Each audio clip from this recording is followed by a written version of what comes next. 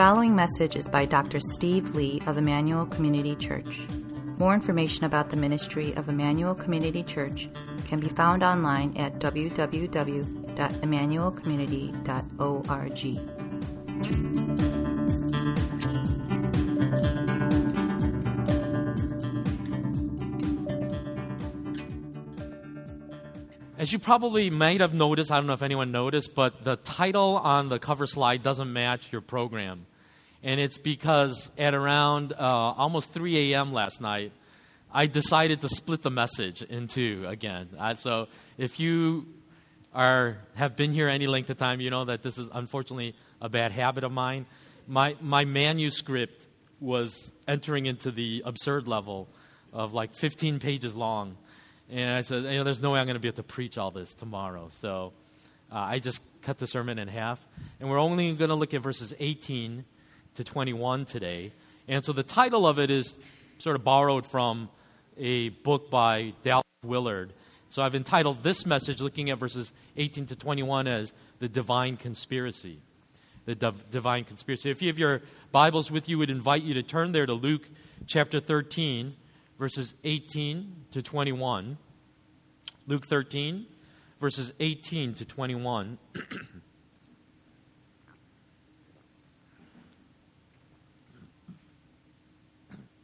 And it reads, He said, therefore, what is the kingdom of God like? And to what shall I compare it? It is like a grain of mustard seed that a man took and sowed in his garden. And it grew and became a tree. The birds of the air made nests in its branches. And again he said, to what shall I compare the kingdom of God? It is like leaven that a woman took and hid in 3 measures of flour until it was all leavened. Let's pray. Father, open our eyes to grasp, again, the teachings of your Son, Jesus Christ. Help us to understand his wisdom, his message for us. Help us to understand just a little bit more clearly the nature of the kingdom that he proclaimed and died and resurrected to birth. And so we pray that as participants in that kingdom, our eyes would be fully open to what it means to live under your rule, under your power. For we pray these things in Christ's name. Amen. Well, just by way of brief review, last week we looked at this miracle of Jesus when he was preaching at a synagogue on the Sabbath. And he encountered this crippled woman that literally, it says, was bent over for years and years, 18 years, unable to straighten up because of an oppressive spirit. It was a spiritual illness that had come upon her.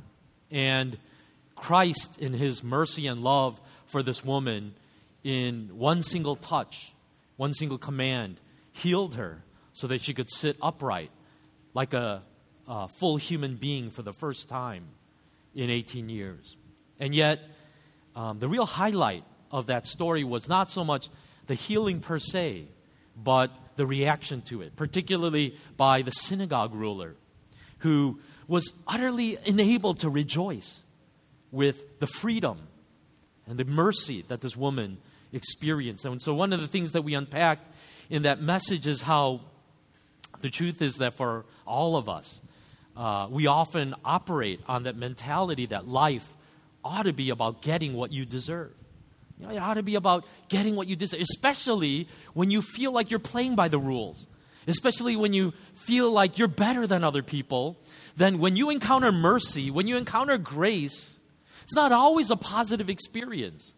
In fact, you can be offended by it, angered by it, because in your heart you're thinking, you know what? Why is it that I had to play by the rules? And yet, this person who takes shortcuts all of their life, and whose life is utterly a mess, gets to go off scot-free. You know, I mean, how can we be in the same boat together? It's not fair. That's not justice, God. As we saw last week, God's message was really, if you want justice, if that's what you really want in life, is justice, then you don't even understand what you're asking for. Because nobody would be able to stand before me if all I displayed was justice. And so the message from last week was All of us need mercy. All of us need that grace of God that sustains us every day. What we found ultimately was that the face of Jesus was the face of God. This person who came not to place more burdens on us, but to relieve us of our burdens, to set us free from the things that cripple us and weigh us down like this disabled woman. Matthew chapter 11, verse 28 to 30, "Come to me, all who labor and are heavy laden, and I will give you rest. Take my yoke upon you and learn from me, for I am gentle and lowly in heart, and you will find rest for your souls. For my yoke is easy and my burden is light." And in our passage that we read this morning, it begins with the word therefore, which clearly shows that this miracle of healing is being connected now with his teaching on the kingdom of God. In essence, saying this power that you see being displayed by me, this healing, this rest that I've come to bring my people, is connected with my teaching now on what it means to live in the kingdom of God. It says, therefore, what is the kingdom of God like? And to what shall I compare it?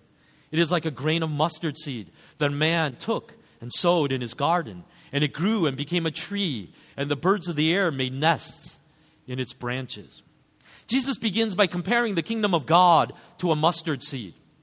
Now, as some of you may know from previous teachings in other messages you've heard, the mustard seed was essentially the smallest seed that was used by Jews in agriculture at that time. And I don't even know, can you see the mustard seed in this picture? It may not even be that easy to see, but it's just right there. It's like a dot. It's just a couple millimeters long. And Jesus, in essence, says that my kingdom is like the smallest of seeds. But although the seed itself is minuscule, tiniest among the plants, when it actually germinates and matures and grows into a plant, it actually is one of the largest plants in your garden. And in fact, most species of mustard plants can grow 12, 14 feet, well above the height of a person. But there's actually another quality of mustard seeds that a lot of historians believe may be one of the reasons why Jesus used this plant, particularly to describe his kingdom. There was this particular guy, Pliny the Elder, who lived around the same time as Jesus. He was a writer and a naturalist. And this is what he wrote about mustards, the mustard plant. When it is sown, it is scarcely possible to get the place free of it, as the seed, when it falls, germinates at once. In other words, what Pliny the Elder said was, if you decide that you want mustard in your garden, be careful, because the stuff grows out of control, like a weed. Second you plant it, it in essence takes over your garden, and it just explodes and overrides everything else. That's the nature of the mustard seed. Now, one other interesting added detail that Jesus gives is important to note as well. He says, once it grows into this full, what Jesus actually calls a tree, he says that all of these birds now come and rest in it. And there are these repeated passages in the Old Testament describing a tree with birds landing on it. And in almost every one of those cases, it is the picture of God bringing about such a mighty work in the world that people from all nations come to rest under the protection of that tree. So the birds have a very clear imagery to the nations of the world. And he says, in essence, that this is the nature of my kingdom. In other words, the message of this parable is clear.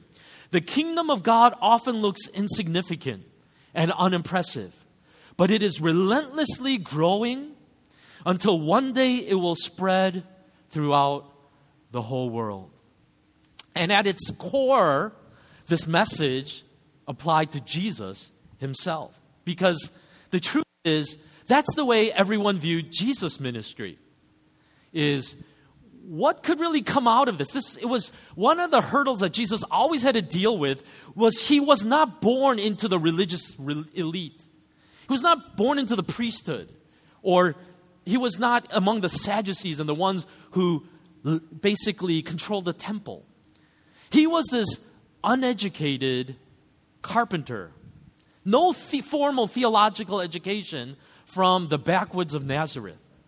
And that really bothered people. It bothered them a lot, saying, why is this guy an authority figure? Who is he to tell us about God? What right does he have? John chapter 1, verse 45 to 46, when Jesus was collecting his disciples, there's this very humorous interchange with Philip and Nathanael. And it goes like this. It says, Philip found Nathanael and said to him, we have found him, of whom Moses in the law and also the prophets wrote, Jesus of Nazareth, the son of Joseph. Nathanael said to him, can anything good come out of Nazareth? Philip said to him, come and see. You know, it's kind of funny saying like, we found the one, the Messiah. And then Nathanael goes, and where is he from? Nazareth? Come on. I mean, there's no way the Messiah would come from Nazareth. It makes no sense at all. And it's interesting that Philip doesn't really defend it. He goes, yeah, I don't know, you know? Because why don't you just come and meet the guy and you can make your own judgment about him. And when you just look at it purely from a human standpoint, the story of Christianity is amazing. It's incredible. It's almost beyond belief because in just 3 short years, this poor, uneducated carpenter appeared on the scene in this insignificant corner of the Roman Empire. Palestine was not where things were happening, okay? It was not. And he began to teach people what it meant to live in the kingdom of God. And then, after those 3 short years, he was crucified. And that ought to have been the end of the story, shouldn't it? That ought to have been when the story ended. In other words, Jesus should have been a forgotten footnote in the annals of history. Should have been forgotten. And yet, the exact opposite happened. After his death and resurrection, something incredible happened. His death and resurrection birthed a movement that today has more followers than any other religion on this planet, representing just about every country in this world. Okay. Utterly unbelievable, isn't it? It just says, this is starting like a mustard seed. Everyone looks at it and dismisses it. Oh, that's nothing. Just another false Messiah coming to say he's going to save the world. And yet something about this man, when he died and rose again, birthed a movement that is exploding in every tribe, every nation, among every people. And as we will see in a little bit, that characteristic of the kingdom that represented Jesus and his humble beginnings seems to be what God continues to do even through us as part of that kingdom. Meaning that often the world will look at us too and say, yeah, those people are like nobodies. You know, they're insignificant. They don't really matter in the bigger scheme of things. They don't really count for much. Just a bunch of religious nuts gathering together, worshiping this Jesus all the time. And yet, the argument here is, but that's actually where the center of everything is. That's where history is moving forward, is through what appears to be insignificant people. That we saw that in the very beginning of the church in Acts chapter 4, verse 13. Now, when they saw the boldness of Peter and John and perceived that they were uneducated, common men, they were astonished. And they recognized that they had been with Jesus. They were offended almost, saying, these are not theologically or philosophically sophisticated people. These are not the elite of society, and yet look at the ruckus they're causing in Jerusalem. Look at all these people blindly following them. What is happening here? There's something crazy happening in Jerusalem as the church was exploding, and they tried to look at the people and said, we can't explain this. We can't. Look at these men. These are not the kind of men that lead a movement. These are not the kind of people that are capable of this kind of sophistication. The second parable is similar to the first, although it has a slightly different nuance in verses 20 to 21. And again he said, to what shall I compare the kingdom of God? It is like leaven that a woman took and hid in 3 measures of flour until it was all leavened. So the first was a mustard seed, but now Jesus talks about kneading some yeast or leaven into some dough. Similar to the parable of the mustard seed, I think, there is a parallel in that it is something incredibly small. With yeast now, we're really talking about something microscopic.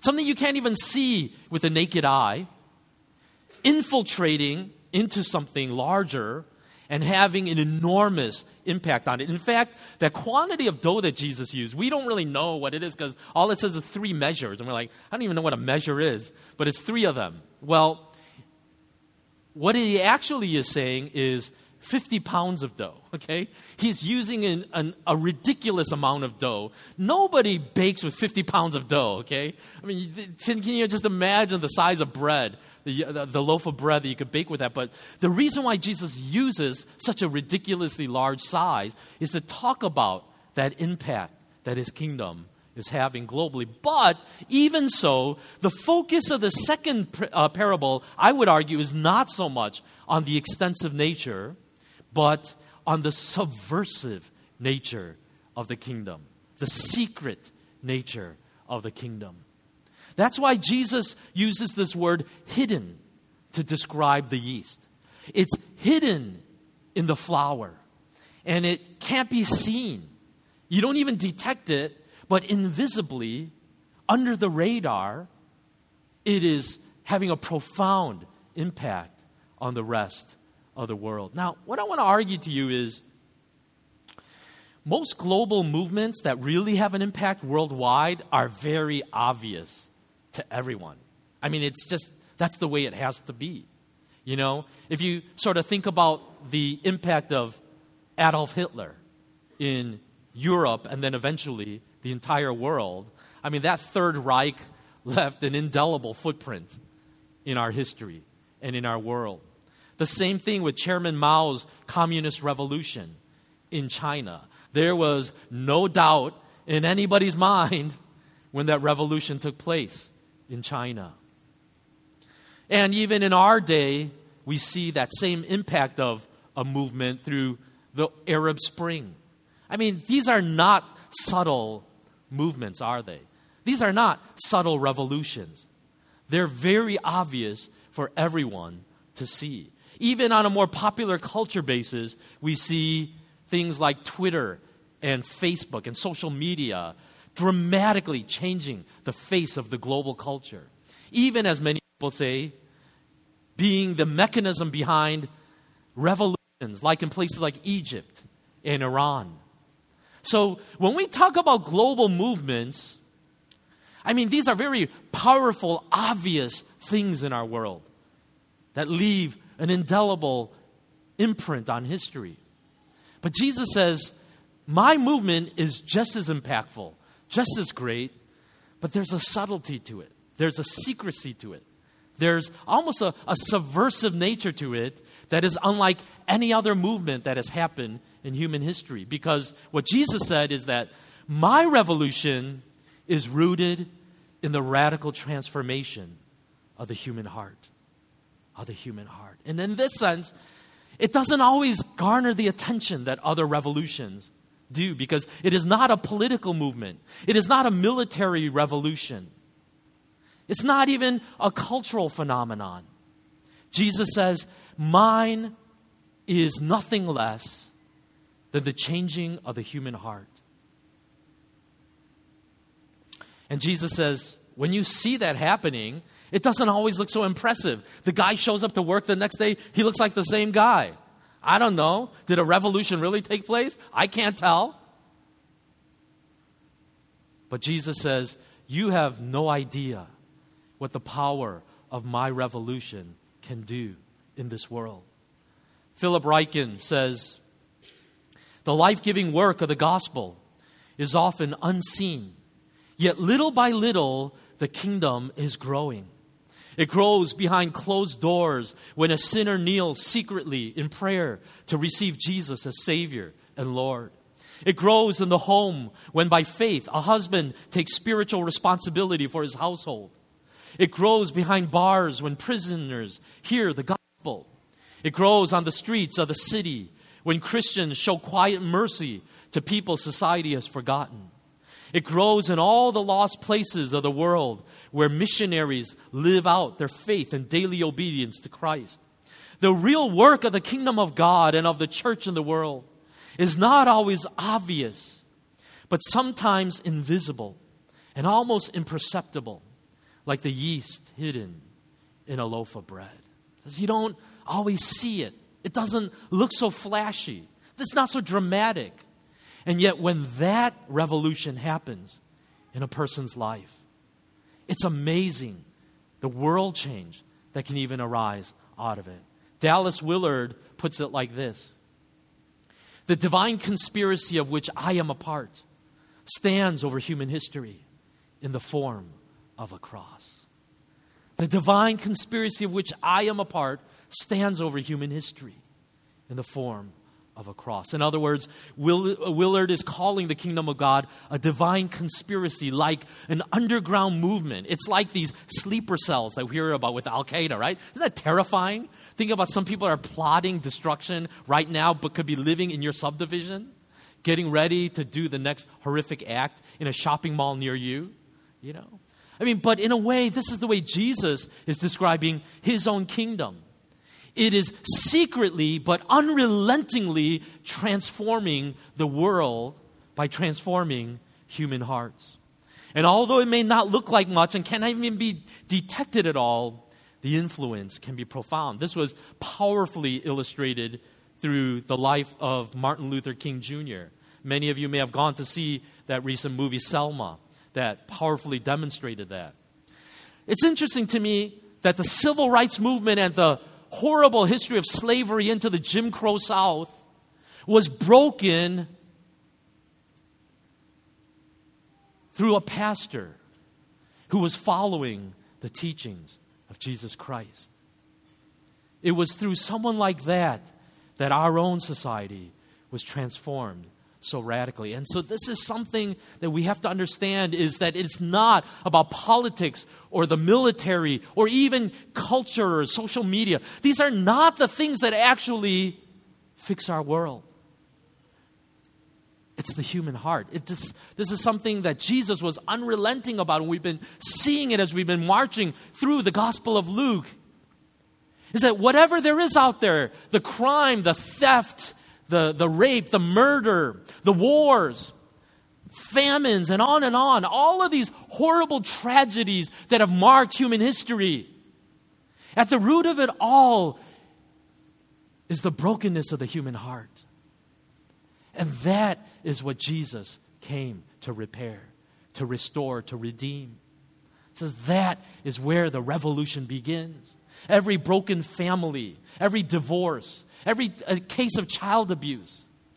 It's not about putting the social structures in to have a safety net to catch the kids. Those things are a part of the solution, but those will mean nothing if the human heart is not changed and transformed by the power of God. Well, let me just offer you a few practical applications to this teaching of the kingdom of God. The first is this: don't be discouraged when you don't see immediate fruit from the things that you are doing for God. Because I think it is precisely the nature of this kingdom as hidden yeast that at times can be so frustrating to be a Christian. Because sometimes it feels like you're actually on the losing team, doesn't it? I mean, is anything that I do really going to make a difference? Sometimes it feels like God is so weak. Why doesn't he show himself more powerfully? Why does he always have to be so hidden? Why does he have to act so subtly? Why can't he just come in thunder and lightning and fix everything in power? Why doesn't he show himself more clearly?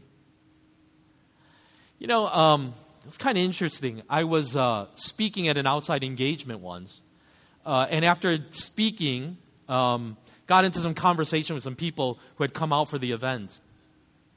And there was a guy who was there who came out to the event, but he was not yet a Christian at that point in time. He wasn't a believer. And so we were just talking about my message and stuff. And then somehow we got into talking about our lives. And, you know, I eventually told him that I was a medical doctor, went to medical school, had practiced for some time, but had given up my medical practice in order to be a pastor now. And when I told that to him, his reaction was something I did not expect at all.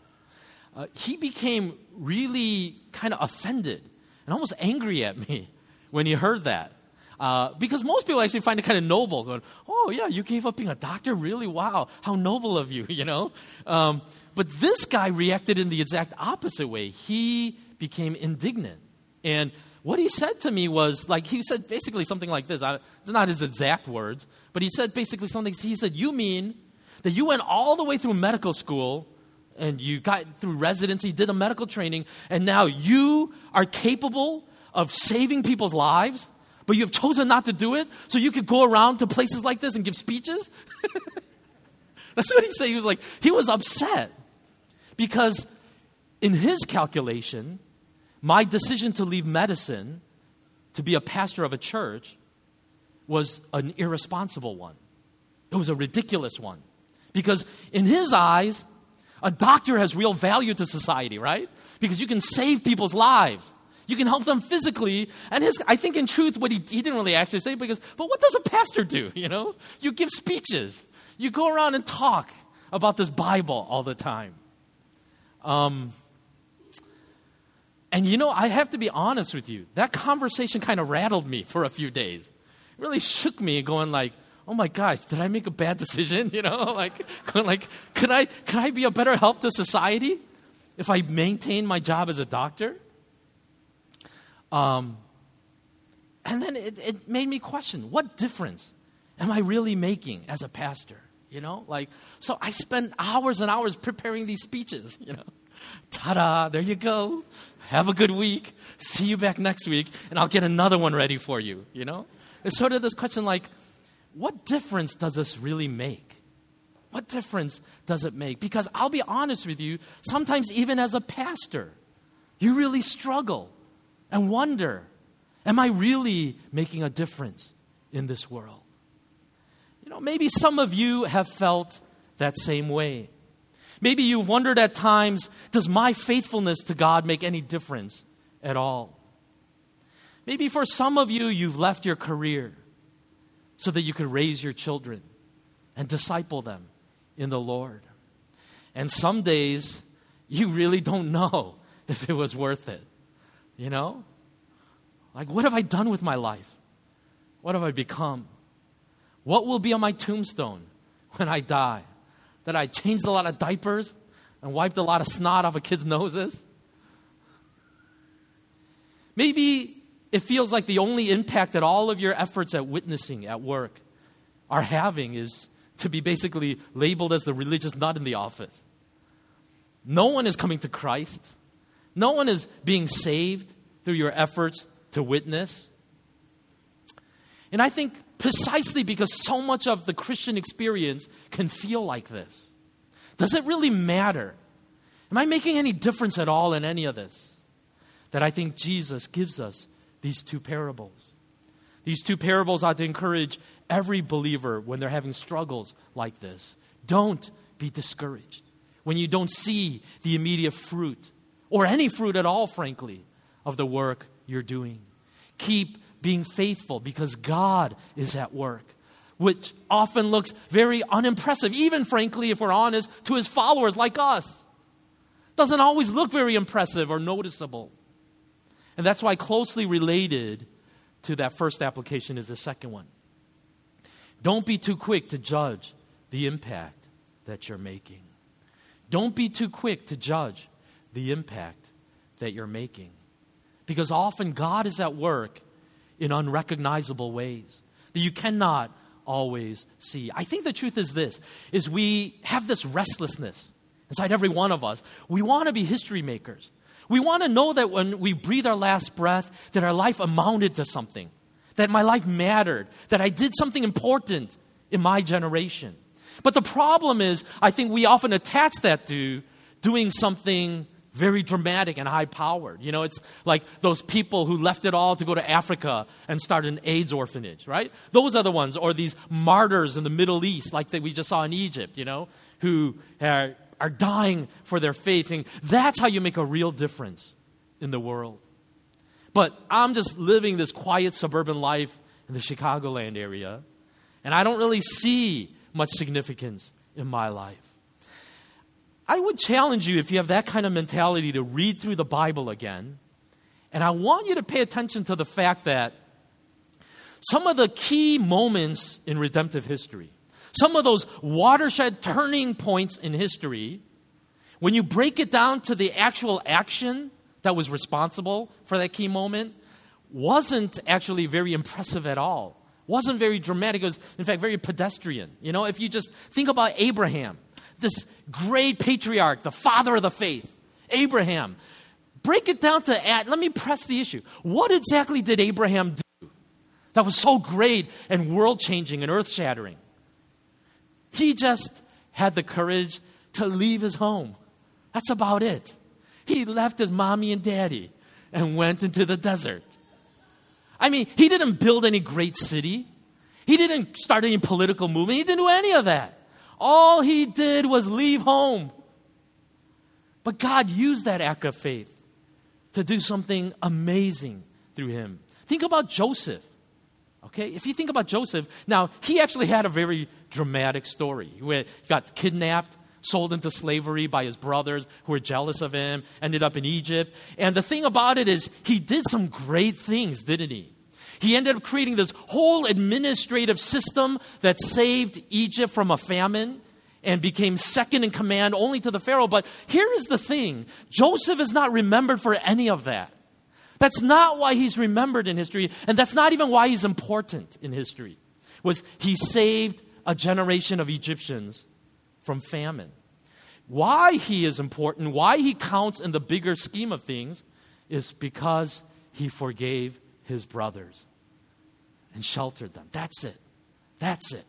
Because he forgave his brothers and sheltered them, through those tribes, they would go on eventually to give rise to Jesus Christ, the Messiah, through one of his brothers, Judah. It's interesting, right? It wasn't through Joseph that the Messiah came, right? It was actually through Judah, whom Joseph saved, that God did one of his greatest acts of sending Jesus Christ. If you sort of think about the great women in the Bible, like Ruth, what did Ruth do to make her part of the lineage of Jesus Christ and King David himself? All she did was love her mother-in-law. Some of you say, that's a lot, man. That's really a lot. That's heroic. It may be heroic, but in a way, that's all she did was love her foreign mother-in-law. Right? That's it. Now, if you just sort of break it down, like, what's the big deal about that? That's like nothing. Anyone can do that. And yet, God used that act of love in a couple more generations to bring about King David. Think about Joseph, Jesus' father. What did he do that was so great to go into the annals of history as a history maker? The only thing he did was not divorce his wife that he suspected of being unfaithful to him. That's all he did. In fact, he kind of disappears from the Gospels after that. He played his role. You did not divorce your wife. Good job, man. You did it. You served your purpose in your generation because you did not divorce your wife. You see, if you sort of break down these great moments of redemption in the Bible, they aren't really very spectacular at all. They're not amazing. It's just people living their daily lives responsive to God and what he is asking of them. And out of these small acts of faithfulness, which in the eyes of the world don't seem like anything, God is saying, I am doing something unbelievable. And the thing is, when we look in retrospect at history, we can look at all that and go, oh, that's amazing, you know? But in our hearts, we're like, but I'm not an Abraham. I'm not a Ruth. You know, I'm not a Joseph. But the question is, how do you know that? How do you know that God doesn't want to use your small acts of faithfulness? You see, because you cannot engineer that. You cannot make something great because you decide to make something great. That's up to God. You got to just leave that into God's hands. By your just loving your family and being faithful and being a man or woman of integrity, God is saying, you have no idea how I could multiply that and do some unbelievable things through that. And then lastly is this: learn to embrace your weaknesses. Learn to embrace your weaknesses. The truth is, all of us want to operate from a position of strength, don't we? But it's, in fact, often our very weaknesses that we try to hide from others and even hide from God that God is going to use for his greatest works in our lives. The Apostle Paul discovered this truth in his own life in 2 Corinthians chapter 12, verse 9 to 10, when it says, "But he said to me, my grace is sufficient for you, for my power is made perfect in weakness. Therefore I will boast all the more gladly of my weaknesses, so that the power of Christ may rest upon me.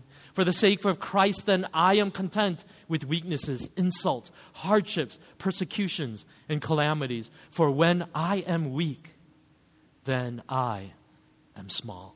You know, I think a lot of us write ourselves out of being used by God. We automatically disqualify ourselves because we know we've got issues. We've got a lot of baggage. There's a lot of rough edges. And saying, I don't see how God could use a person like me. I got to clean my act up. I got to get myself usable and do all this, and then he's going to be able to do something. But often what God is saying is, even in that messiness of your life, I can use you. Are you willing to trust me and surrender your life to me in whatever I want to do through you? I want to just close with this, and we'll finish here. The book of Daniel in chapter 2, there's this interesting story of King Nebuchadnezzar, who is pretty much the ruler of the known world at the time, because the Babylonian Empire was so vast. And he ends up having this series of dreams, and they're really disturbing him. Problem is, he can't quite remember what they are. And so he wakes up and he's just torn inside, but he can't figure out what the dream was about. So he gathers all his sorcerers, magicians, wise men, and he says, guys, I'm falling apart here. Tell me what I dreamt, and then tell me the interpretation. Otherwise, I'm going to cut you to pieces. That's what the king's able to do, right? So otherwise, I don't know why you guys are all on my payroll, but he's like, if I tell you the dream, then you guys always have an interpretation for me. That's easy, right? Well, and so that's what these magicians do. They say it reveals that they're fakes, they're phonies. They say, King, no one can do that. So just tell us the dream. Just piece together as much of the dream as you can remember, and we'll give you the interpretation. And the king is like, no, it's not going to work that way this time. You tell me the dream I had if you're for real. You tell me my dream, and then you tell me what the interpretation is. And they come back and say, just tell us the dream, king, and we'll give you the interpretation. And he goes, you guys are just trying to buy time. I figured it out. You guys are trying to buy time. And then he just says, forget this. You guys are all phonies. He starts gathering them all together to cut them to pieces now. And included in that, interesting, is Daniel. Because apparently he got a reputation of being one of these kind of prophets or men who can talk on behalf of God. Well, Daniel comes and he shows he's the real deal. And he says, king, don't kill everyone. Just put the soldiers away. I'll tell you what your dream was, and I'll tell you the interpretation. And in Daniel's conversation with King Nebuchadnezzar, he actually tells him a powerful picture of the coming kingdom of God. Daniel chapter 2, verse 31 to 35. You looked, O king, and there before you stood a large statue, an enormous, dazzling statue, awesome in appearance. The head of the statue was made of pure gold, its chest and arms of silver, its belly and thighs of bronze, its legs of iron, its feet partly of iron and partly of baked clay. While you were watching, a rock was cut out, but not by human hands. It struck the statue on its feet of iron and clay and smashed them. Then the iron, the clay, the bronze, the silver, and the gold were broken to pieces at the same time and became like chaff on the threshing floor in the summer. The wind swept them away without leaving a trace, but the rock that struck the statue became a human mountain and filled the whole earth. That rock is a picture of the kingdom of God.